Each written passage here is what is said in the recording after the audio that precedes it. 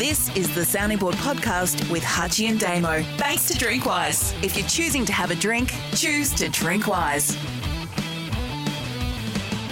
Question time on the Sounding Board for Drinkwise. You won't miss a chance to ask us the tough questions every single week on the Sounding Board if you drink wise. Matt Holden on email. Did you guys catch Corey Williams' suggestion that Bronny James should play one season in the NBL Next Stars program? And if his dad LeBron wanted to play a season with his son, Australia was the best place to do it. It goes on a little bit, Hutchie. I'll throw that across to you because it wouldn't be the first time a budding NBA superstar may use the NBL as a means to get better.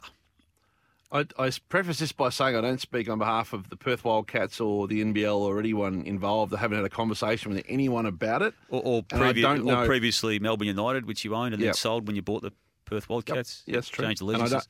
And I don't yet know, and I don't even know where he would fit in the ecosystem as elite or minutes or otherwise. I don't know. Holistically, I think it'd be fantastic for the competition. I think it'd be a no-brainer for one club to go and try and make it happen if all the planets aligned, if he wanted to come, if the ability to get minutes and to play enough time stacked up, if the team was a fit. Again, I don't know if he's at the level now, soon, anytime soon, to be an NBL starter or on the bench or anywhere in between. But I think it would be just brilliant for the sport. I think it's great. I think the Next Star program is sensational. I looked at Ariel Hookporty on the weekend for Melbourne United as a backup centre and a second-round probable draft pick, and the presence as a 19-year-old he has defensively. I look at what the New Zealand sharpshooters are doing. I think this program is awesome, and it would be unbelievable to shine a deeper light on it by having someone of his profile and evidently skill join the NBL. And given Josh Giddey, and Hutchie, basketball is not a sport I should be talking about publicly at all because I don't understand it. I can't report on it the way that you're meant to. But what I do know is that Josh Giddey had an impact, didn't he, prior to heading across to becoming almost the guaranteed rookie of the NBA this year. And who was that ball player? LaMelo? Ball player. Well, there's two of them. There's audio will go around the world. Who was that ball player? Well, there's two of them. LaMelo Ball, you mean? LaMelo Ball, wasn't it? Who's the other one? Yes. LeVar or something. Oh, my goodness. Well, again, I told you. I just said I shouldn't be talking about it. Yeah, LaMelo Ball was magnificent. Josh Giddey played really, really good basketball for Adelaide.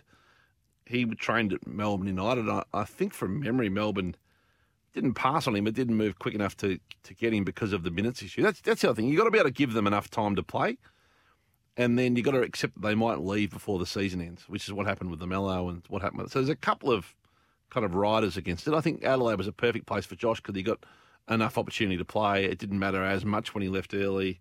And, he created fans among the Australians that people could follow him. And you look back now and how he didn't play for the Boomers in September, it feels remarkable, doesn't it? It does. Absolutely remarkable. Yeah, it does. I don't know much about pure basketball. I'm just go along and listen to people. Just own clubs. Just buy clubs. How did he not play? No, it's hard to... Was it 4 months in a row he's won NBA Rookie of the Month? I know he's improved a lot, but has he improved that much since September? Or was he worthy of the 10th or 11th place in Brian Goorjian's team? I would have thought the latter, but again, I have said I don't know enough about the sport. Hey, so many questions relating to Warne and his passing. I'll just pick one here. Hey, Hutchie, Ben Mignatoli on Facebook. When Ted Whitten died, awareness around prostate cancer greatly increased. When Danny Frawley died, awareness around mental health greatly increased. Heart disease still remains the biggest killer in Australia. With Shane and Rod's deaths, will the average person in the street start taking this more seriously and get regular checkups? I think there's no doubt that it'll be the next focus for ostensibly men and marketing, and that will happen quickly. Yeah, I would agree with that, Ben, and I hope that is an outcome out of the trauma that everyone is now going through as a result of what's happened to those two famous, iconic Australians. Where we go here? KL Gold 008 Twitter. If AFL teams were eventually auctioned off to individual owners, how much do you think the biggest clubs would go for, and do you think this is ever a genuine possibility? I think it could happen with some of the smaller teams at different times. And I think it'd be a great way to bring capital revenue into the not revenue, capital investment into the game. We've seen it work so successfully in other codes. So yeah, I'm actually in favour of it. Yeah, that won't surprise you. No, it won't, because you'd be the first one to try and buy one of the teams as the head of a consortium. Which one would you want, Hutchie? The new Tassie one? You're talking about that glowingly. We'd this take week? that in a heartbeat if it were available. I don't think that's going to be available. And we would absolutely put our hand up to own the Tasmanian footy team. No question. The experiences AFL style of private ownership haven't been good, though, have they? They may have... Well, have they been bad? How have they been bad? Like the Swans...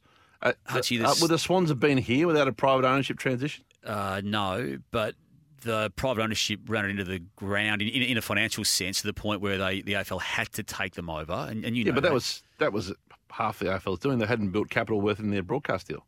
They now have. Yeah, that was a different era, correct. The Skase era of the Brisbane Bears, when the press conference was called to announce the licence being given and the envelope being passed from Skase to someone from the AFL, was it Alan Schwab or someone of that nature? Yeah, and nothing, finished the press conference, nothing in the envelope. It's meant to be a cheque for multi-millions. They didn't do a great job, but ultimately the league wasn't investing in those markets then either, and they weren't getting big broadcast deals like they are now. All clubs live off that broadcast deal. Let's just call that for what it is. Yeah. So you can't really judge the Swans' failure and the Bears' failure against the possibility against an era of no broadcast revenue. Fans would rile though, wouldn't they, at being told that their ownership of the club, as is the model in Australian sport. I have a totally different view to that. I don't think the fans care less who owns the club. No, Hutchie, fans think they own the club, Hutchie. That's what they still really do. They still really do emotionally. They wouldn't if someone bought it or pumped money into it. I know it's a bit more cultural in basketball, but no one cares less that as long as you invest in the team, put a great product on the park and support all the things that can make it successful, the fans are very happy to support that, I think. Yeah. I think AFL ownership would be a good thing in some markets. The 20th team, no brainer for someone else to take the risk. Which means you're looking at it behind the scenes. Good question there, KL Gold 008. Steve Coughlin on Facebook. He wants me to... Here we go. Yep. Should Hutchie advise Kane Corns that he doesn't have to have an opinion on everything? Well, he's an opinionated person, and that's his skill. And his opinions are respected. Otherwise, people wouldn't report them so much. If his opinions were not as respected, he would go unreported. So I think he does a great job of balancing his natural views in life versus being a good listener. He's found a really good balance in recent times, I think. And ultimately, he's got a view. It's different to yours, different to mine. That's just how he is. I love how he's now an All-Australian selector, Hutchie, because he'll shake that up in ways that haven't been done before. He sure will. Can you see the questions here, Hutchie? You are actually in Sydney. I'm ready to go. You got one to finish? Have you got that one in front of you? You're going to drag this out because you've got nowhere else to be. I've got to go. If only our listeners knew that is indeed the case. So I'm just trying to get through the many questions. You take 100. Another 3 pages of questions, Hutchie. Yeah, I've lost interest. Ask the final question. Well, it needs to be read by you because it's the Who's person, it by? Mark Heenan on page 1. And we've got 3 pages after that, but you don't want to give them any interest. So That's can you true. see the Mark Heenan one there? Here's Mark Heenan. It's all about you, of course. Well, I was going in order to that point until you said you've had enough and you've got to bugger off. What happened to the Damo and Nat pairing on the AFL Daily podcast? The AFL Daily podcast cover is still updated on my podcast feed with the image of Damo and Nat.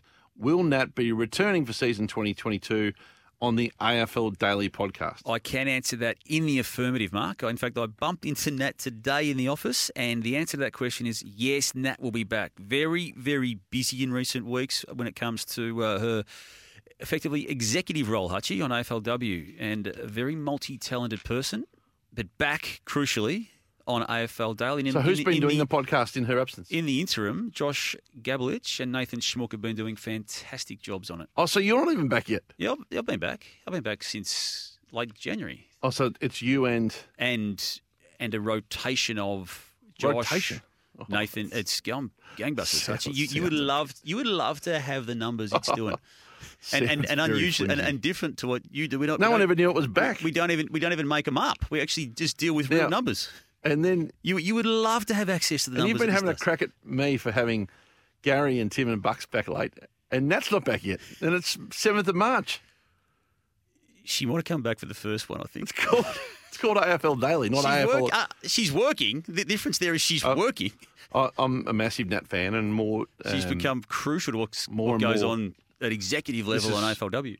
This is aimed at you, not at Nat. I love Nat and want to do more work with Oh, Nat. hang on. It is aimed at Nat, but you're going to say it's not aimed at Nat, so you're going to aim it at me, are you? So Yep. How's it at me? I've been back since I've got a January. new name for your podcast. Oh, here we go. The AFL Occasionally. AFL Occasionally. Hi, welcome to AFL Occasionally. I'm Damien Barrett. You're getting where me we to- occasionally do a podcast. Every day. Used to be called AFL Daily, now every it's day. AFL Occasionally. Up at 7:30. AFL on the Intermittently is dot, a sequel. sets the agenda every single day. And Even the AFL Occasionally podcast has 22 weeks as I off. said, Hutchie, the numbers that it does, you would kill for. Had Dozens. enough? Had enough? This has been the Sounding Board question time for Drinkwise. If you're choosing to attend the podcast, choose to Drinkwise. Thanks for listening to the Sounding Board podcast with Hutchie and Damo for Drinkwise. Make sure you find us on Facebook and Twitter at Sounding Board EP.